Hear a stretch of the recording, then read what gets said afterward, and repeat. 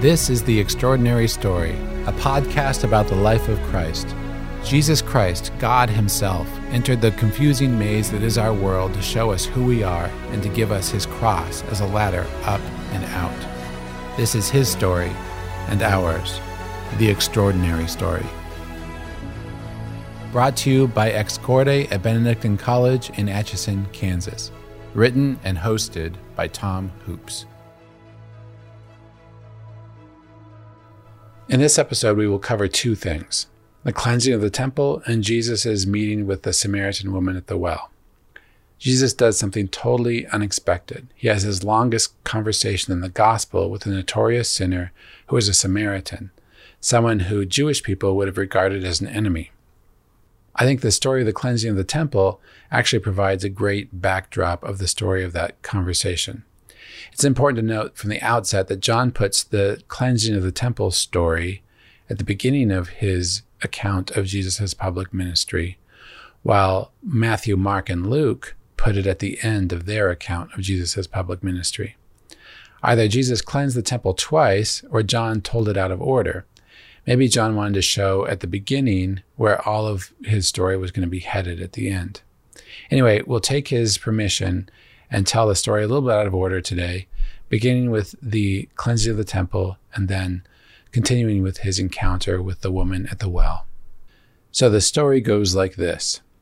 When it was almost time for the Jewish Passover, Jesus went up to Jerusalem. In the temple courts, he found people selling cattle, sheep, and doves, and others sitting at tables exchanging money.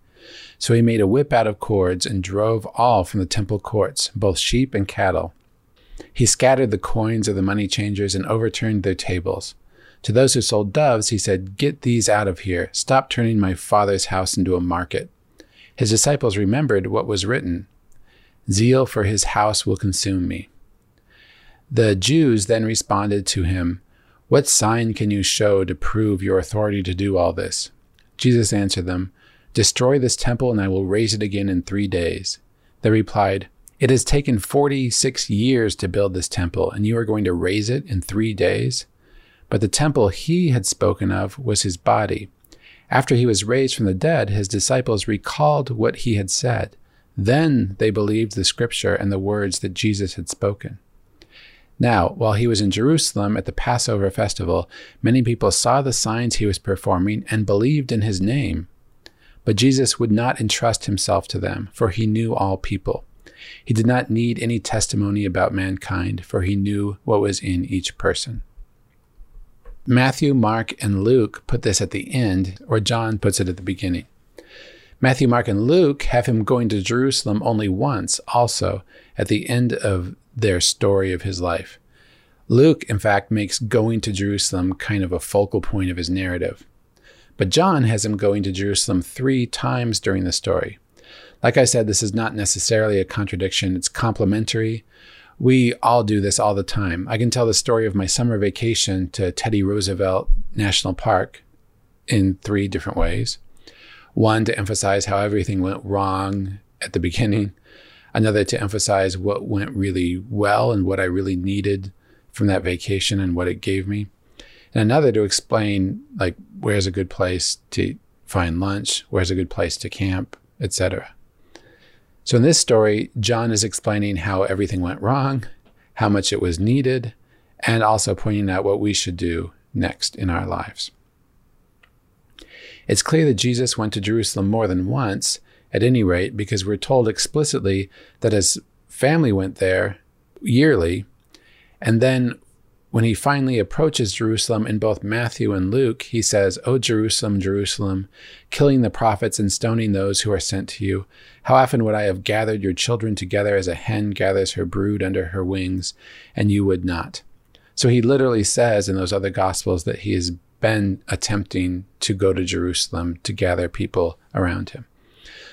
But for us, the cleansing of the temple can stand as a testimony to Jesus' anger at religious hypocrisy, both at the beginning and end of his ministry. He hated those who want to appear religious when God is very far from their hearts. Jesus went to the temple and he did not like what he saw. He found in the temple area those who sold oxen, sheep, and doves, as well as the money changers seated there, and he reacted with angry violence. He made a whip out of cords and drove them out of the temple area. Sheep and oxen are bolting everywhere, and coins are clattering to the floor, and Jesus is hurling tables over, shouting, "Take these out of here and stop making my Father's house a marketplace." The Gospel quotes Psalm 69, "Zeal for your house will consume me." So consume is a very dramatic verb. It's as if God is obsessed with his house, because he is. Why? Because the temple is the dwelling place of God with man. It is the place where he has established us to meet his love. When the Ark of the Covenant appears in Revelation 12, we already talked about it. It looks like Our Lady of Guadalupe. It's the literal dwelling place of God with man, a woman pregnant with Jesus Christ. And the angels revolt, must be driven out when they see it. The devil comes to earth where he sees all of earth a kind of Eden, like a temple, a place where God can walk with man, a place like the Song of Songs where God reaches out to us in love. And the serpent seduces us to follow his own way. The flood later cleanses the earth to restore the temple temporarily, and the sins of mankind spoil everything again and again in salvation history until the end of the book of Revelation, when we dwell in the New Jerusalem for eternity with God among us. But in the meanwhile, whenever we spoil the place where he wants to meet us, God gets angry, violently angry. That's why this line at the very end of the gospel that I read was important. Seeing what he did, people began to believe in him, but he did not trust himself to them because he knew what was in man. Jesus knows us. He knows how fickle we are. He knows how today we love what is right and tomorrow we reject it totally. He knows that we are no better than those that he had to drive out of the temple. We're not just victims of wrong, we're also perpetrators of wrong. But right away, we learn that even more than all of that is at stake. He says, "Destroy this temple in 3 days and I will raise it up." The leaders find this statement absurd, but he was speaking of the temple of his body, the gospel tells us. On a different occasion, Jesus will say of himself, "I tell you, you have one greater than the temple here," and mean himself. Jesus saw himself as greater than the meeting place of God and man because he is God and man. And as he puts it, "He who has seen me has seen the Father." Paul will develop this idea of Christ the temple even further, calling the church the temple of the living God and telling us that each of us is a temple with the Holy Spirit dwelling within us. The logic is this: Christ is the new temple. We are the body of Christ. Therefore, we are temples.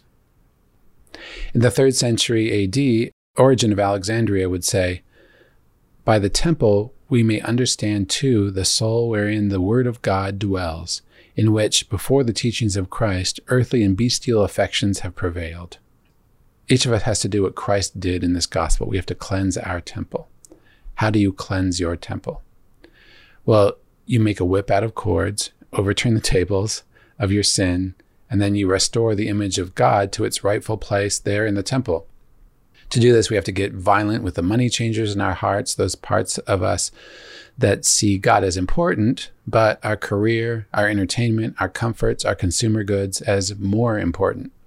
Overturn their tables. Don't spare any sympathy for the bestial sheep and goats running everywhere. Clear them out. The 10 Commandments are a guide to doing this. The first 3 are all about fixing our eyes on God and restoring him to his place. And the next 7 are about seeing God everywhere. Above all, we serve the image of God in our family, in our father, our mother, our siblings, our children. And that's the 4th commandment. And then we see him in those we would insult or harm or use in some way. And we refrain from killing them. That's the 5th commandment. Then we see God in those we would otherwise want to treat as objects of pleasure by refusing to commit adultery with them even in our hearts. And that's the 6th commandment. Then we stop taking to ourselves possessions and time that belong to others. Stop stealing from the poor, even the money that we should be giving them, because it all belongs to all of us. And that's the 7th commandment. Do not steal. Then we stop taking away others' good names and what we say about them. And that's the 8th commandment. Don't bear false witness against your neighbor. Then we stop treating our neighbors like rivals and treat them like brothers and sisters. And that's the 9th and 10th commandment about coveting our neighbor's goods. Anyway, the more we cleanse our temple in this way, the more we find a lovely, peaceful dwelling place with God, and not a place where consumerism and greed and sexual conquest are jockeying for position and often winning out against God. Okay, so with that background, we are ready to talk about the woman at the well. This gospel is a long one, and I'll excerpt it to make it a little bit shorter. Jesus left Judea and departed again to Galilee. He had to pass through Samaria, so he came to a city of Samaria. And wearied as he was with his journey, he sat down beside the well. It was about the 6th hour. There came a woman of Samaria to drink water. Jesus said to her, "Give me a drink." The Samaritan woman said to him, "How is it that you, a Jew, ask a drink of me, a woman of Samaria?" For Jews have no dealings with Samaritans. Jesus answered her, "If you knew the gift of God and who is saying to you, 'Give me a drink,' you would have asked him, and he would have given you living water." The woman said to him, "Sir, you have nothing to draw with, and the well is deep. Where do you get this living water? Are you greater than our father Jacob, who gave us this well and drank from it himself, and his sons and his cattle?" Jesus said to her, "Everyone who drinks this water will thirst again, but whoever drinks of the water that I shall give him will never thirst. The water that I shall give him will become a spring of water welling up to eternal life." The woman said to him, "Sir, give me this water, that I may not thirst, nor come here to draw." Jesus said to her, "Go, call your husband and come here." The woman answered, "I have no husband."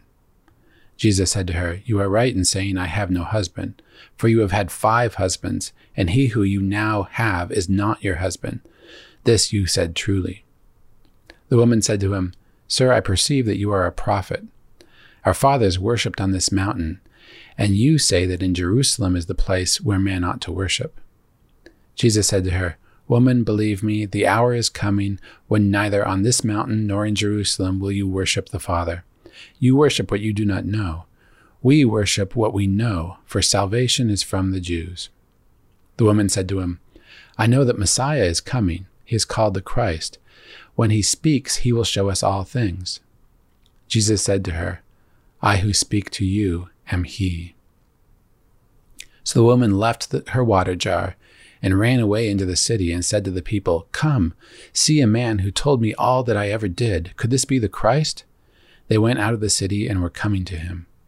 Many Samaritans from that city believed in him because of the woman's testimony. "He told me everything that I ever did."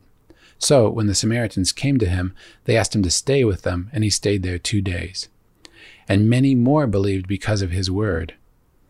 They said to the woman, "It is no longer because of your words that we believe, for we have heard for ourselves, and we know that this indeed is the Savior of the world." Wow, so here we have the first and most unambiguous declaration of Jesus that he is the Messiah. And who did he declare it to? Not to the Jewish official Nicodemus, not to the crowds, but to a woman who is living with a man who is not her husband. And who becomes the first effective apostle? Not the band of brothers Jesus calls to his side, but this notorious sinner. And he does it, first of all, by talking about what she needs on the natural level, water. Water is a very potent symbol in the ancient world, where much time and therefore consolidation of power was spent securing sources of water, controlling sources of water, and hoping for rain and fearing floods. Water came to symbolize life and death, cleansing and blessing. So when the woman at the well talks to Jesus about living water, they're talking about more than quenching physical thirst. They're talking about quenching a fundamental longing which every human being has. That is why Jesus' conversation so easily moves from "give me a drink" to geopolitical history, the origins of Jacob's well, to eternal life and the woman's personal relationships. Jesus is pointing the woman to the deepest thirst she has and helping her to see that her life isn't answering it. We all have a deep longing, a longing for everlasting water, for eternal truth that is never exhausted. This is a sign that we are not made for this maze we're living in, but for another world that is underneath it and above it and around it and through it and in it. As C.S. Lewis put it, creatures are not born with desires unless satisfaction for those desires exist. If I discover within myself a desire which no experience in this world can satisfy, the most probable explanation is that I was made for another world." End quote. We ache for more, and that ache has an answer. Jesus Christ, true God and true man, capable of becoming in us a spring of water welling up to eternal life. "Come and see a man who told me everything I have done," she says. Could he possibly be the Christ? We each meet Jesus in the same way and discover what she did. Here is someone who puts our lives' pieces in order, who helps us know who we are and why we were made and where we can find peace. Without Jesus, the woman at the well had a disappointing life, and so do we. The Samaritan woman's heart had been restlessly searching for what could fulfill her. She looked for it in human love, with 5 different husbands, none of them stuck, and now she gave up on marriage altogether to live with a man who was not her husband. She could not find fulfillment in companionship with the women of her village either. She's getting water at noon in the heat of the day, not at dawn when women typically used to get water in the ancient world. She's either shunning human society or being shunned by her community, or probably a little bit of both. She has found no help in religion either. She reveals in her conversation with Jesus that she knows the promises of religion. She expects a Christ. But for her, religious practices are something her ancestors did, not something she does. This is how our lives look without a real, living union with Christ. Human love and companionship disappoint us, and even religious faith feels like an empty promise. At first glance, the woman at the well is as unlike Jesus Christ as she can possibly be.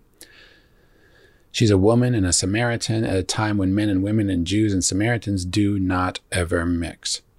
But more to the point, she's a notorious sinner, and he is the Holy One, the All-Holy One of God. However, it turns out that God loves to visit unlikely people.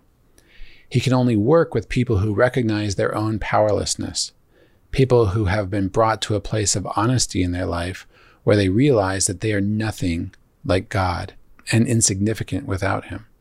That is what it took for the people of Israel, we discussed last episode about Nicodemus, to meet God, to realize that it was hopeless without him, and to gaze upon the bronze serpent. They could not embrace God when they were slaves in Egypt because they were so beaten down that they were just grateful to be given food by their captors. They could only embrace him after they were hungry and thirsty and attacked by serpents in the desert and had no choice but to rely on God, who sent bread from heaven and water from the rock, and Moses lifting up the bronze serpent to take their poison away. This is the state we need to be in for God to work with us. We need to be willing to see that we can't ever quench our thirst without God's hand in every aspect of our lives. Someone said that the biggest problem with religion is that it provides complicated answers to questions no one has asked. This is not true of Jesus. First, he answers the real desire of this woman's heart, to slake her thirst for perfect, unconditional love by offering her living water that gives the believer a spring of water welling up to eternal life. The Samaritan woman had her life-changing encounter with Christ by a water well. We have ours by the baptismal font, where, as St. Paul will put it, the love of God has been poured out into our hearts through the Holy Spirit who has been given to us. Next, rather than condemn the woman, Jesus respects her conscience, giving her the freedom to see her own faults. "You are right in saying, 'I do not have a husband,' he says, 'for you have had 5 husbands, and the one you now have is not your husband. What you have said is true.'" That sounds like a hard life, but it came about because God gave this woman the freedom to choose for herself. Not only did Jesus tolerate her bad choices, but the story seems to recognize that the bad choices were necessary for the woman to get to a place where she could recognize that she needs Jesus. Freedom brought her to a place where a sin-free existence would never have brought her. Third, Jesus corrects the doctrinal error of the woman while opening her up to a deeper possibility. He answers her Samaritan objections to Judaism by saying salvation is from the Jews, but then adds, "The hour is coming and is now here when true worshipers will worship the Father in spirit and truth." For the woman at the well, that hour was in the future, but for us, that hour is now. In baptism, Jesus Christ has given us infinitely more than he gave this Samaritan woman. but only if we interact with Jesus the way she did. Look at the way the woman at the well responded to Jesus Christ.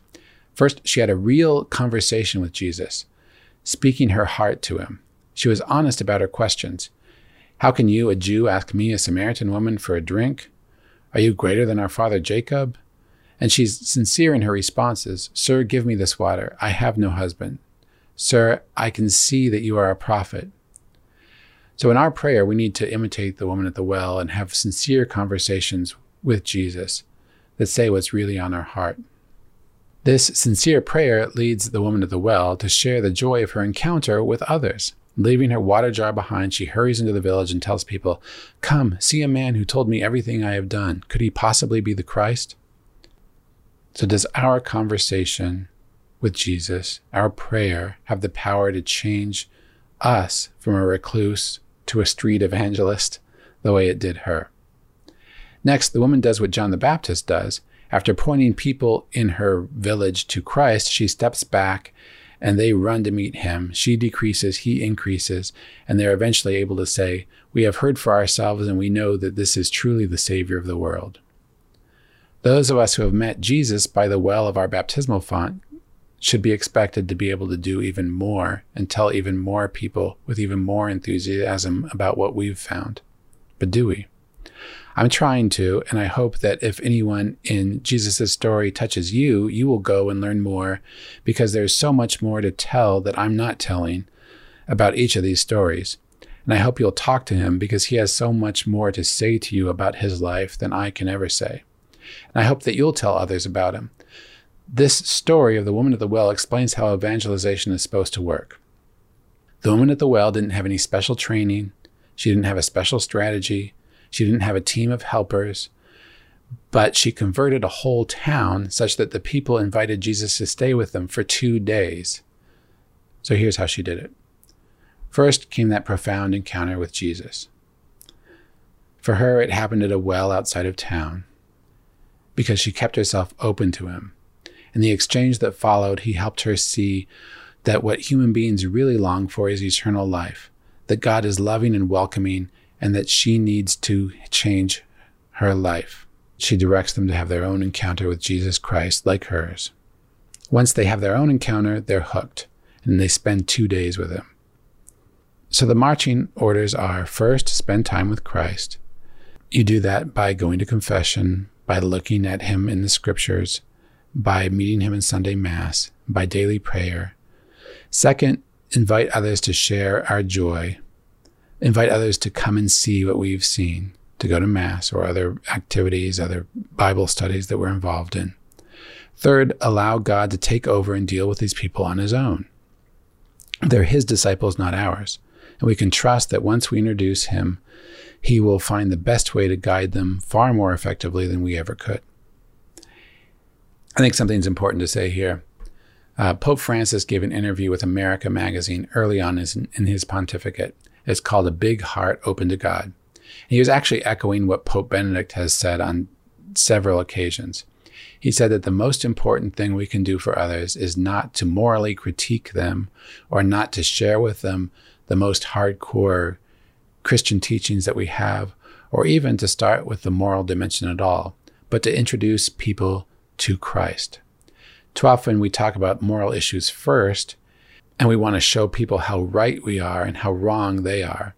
And there's no way for somebody to come to faith if we're mostly interested in showing them how wrong they are. Rather, you have to find out how right they are in their longings and what they want out of life. As Pope Francis put it, we cannot insist only on issues related to abortion, gay marriage, and the use of contraceptive methods. This is not possible.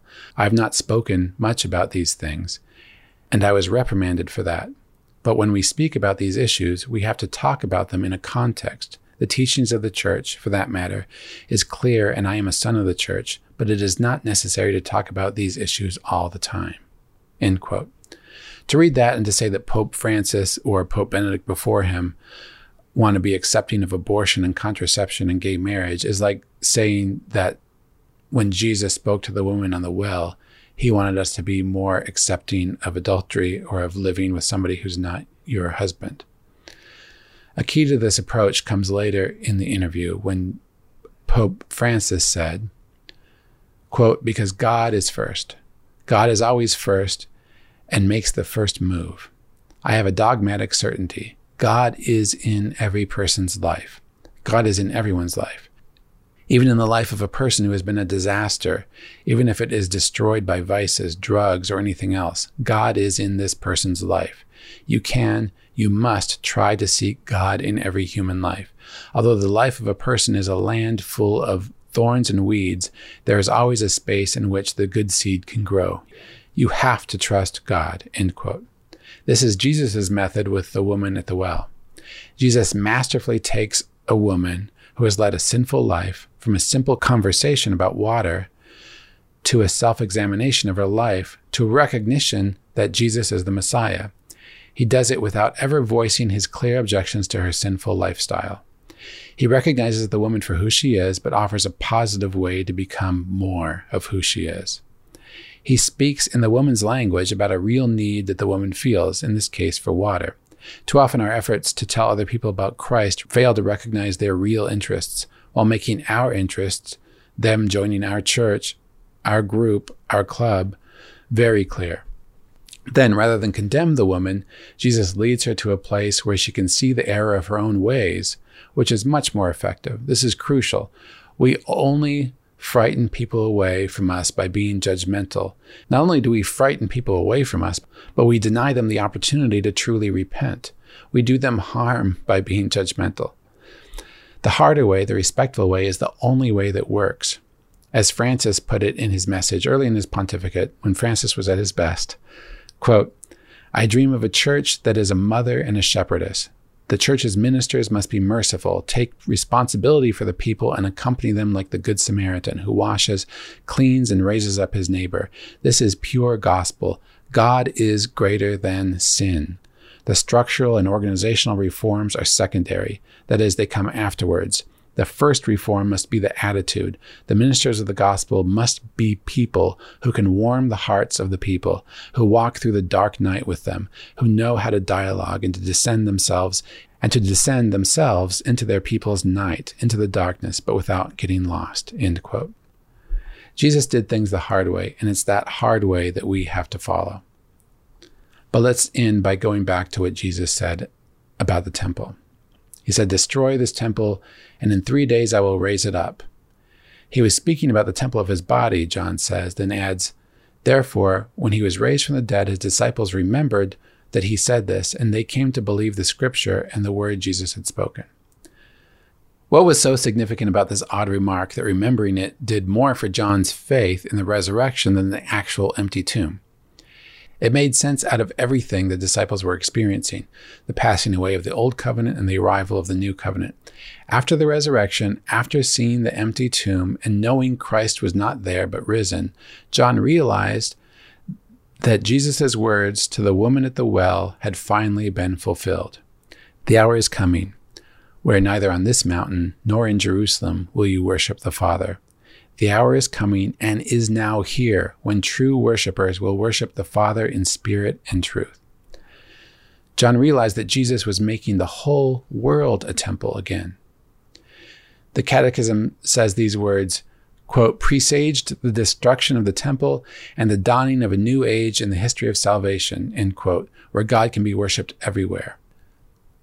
A friend of mine decades ago said something that's stuck with me ever since. He said he thinks that the resurrection made such an impact that he imagines that even colors are different afterwards. I'm not sure if that's true or not, but it's very poetic, and poets down the ages have seen exactly this kind of reality. St. Augustine, in a poetic Easter sermon, saw Christ everywhere. He said, "Question the beauty of the earth, the beauty of the sky, the beauty of the wide air around you. Question the order of the stars, the sun whose brightness lights the day, the moon whose splendor softens the gloom of night. Question the living creatures that move in the waters, that roam about the earth, that fly through the air. Question all these. They will answer you. Behold and see, we are beautiful. Their beauty is their confession of God." Gerard Manley Hopkins saw Jesus everywhere also. in his poem As Kingfishers Catch Fire, which scholars say he wrote on Easter of 1877. He saw Jesus in a bird, but also in every human being. Quote, Christ plays in 10,000 places, lovely in limbs and lovely in eyes not his, to the Father through the features of men's faces. And now Christ is everywhere. That's what Jesus promised the woman at the well, and that's what he promises us, if we recognize him and embrace him and walk with him through Christ's extraordinary story.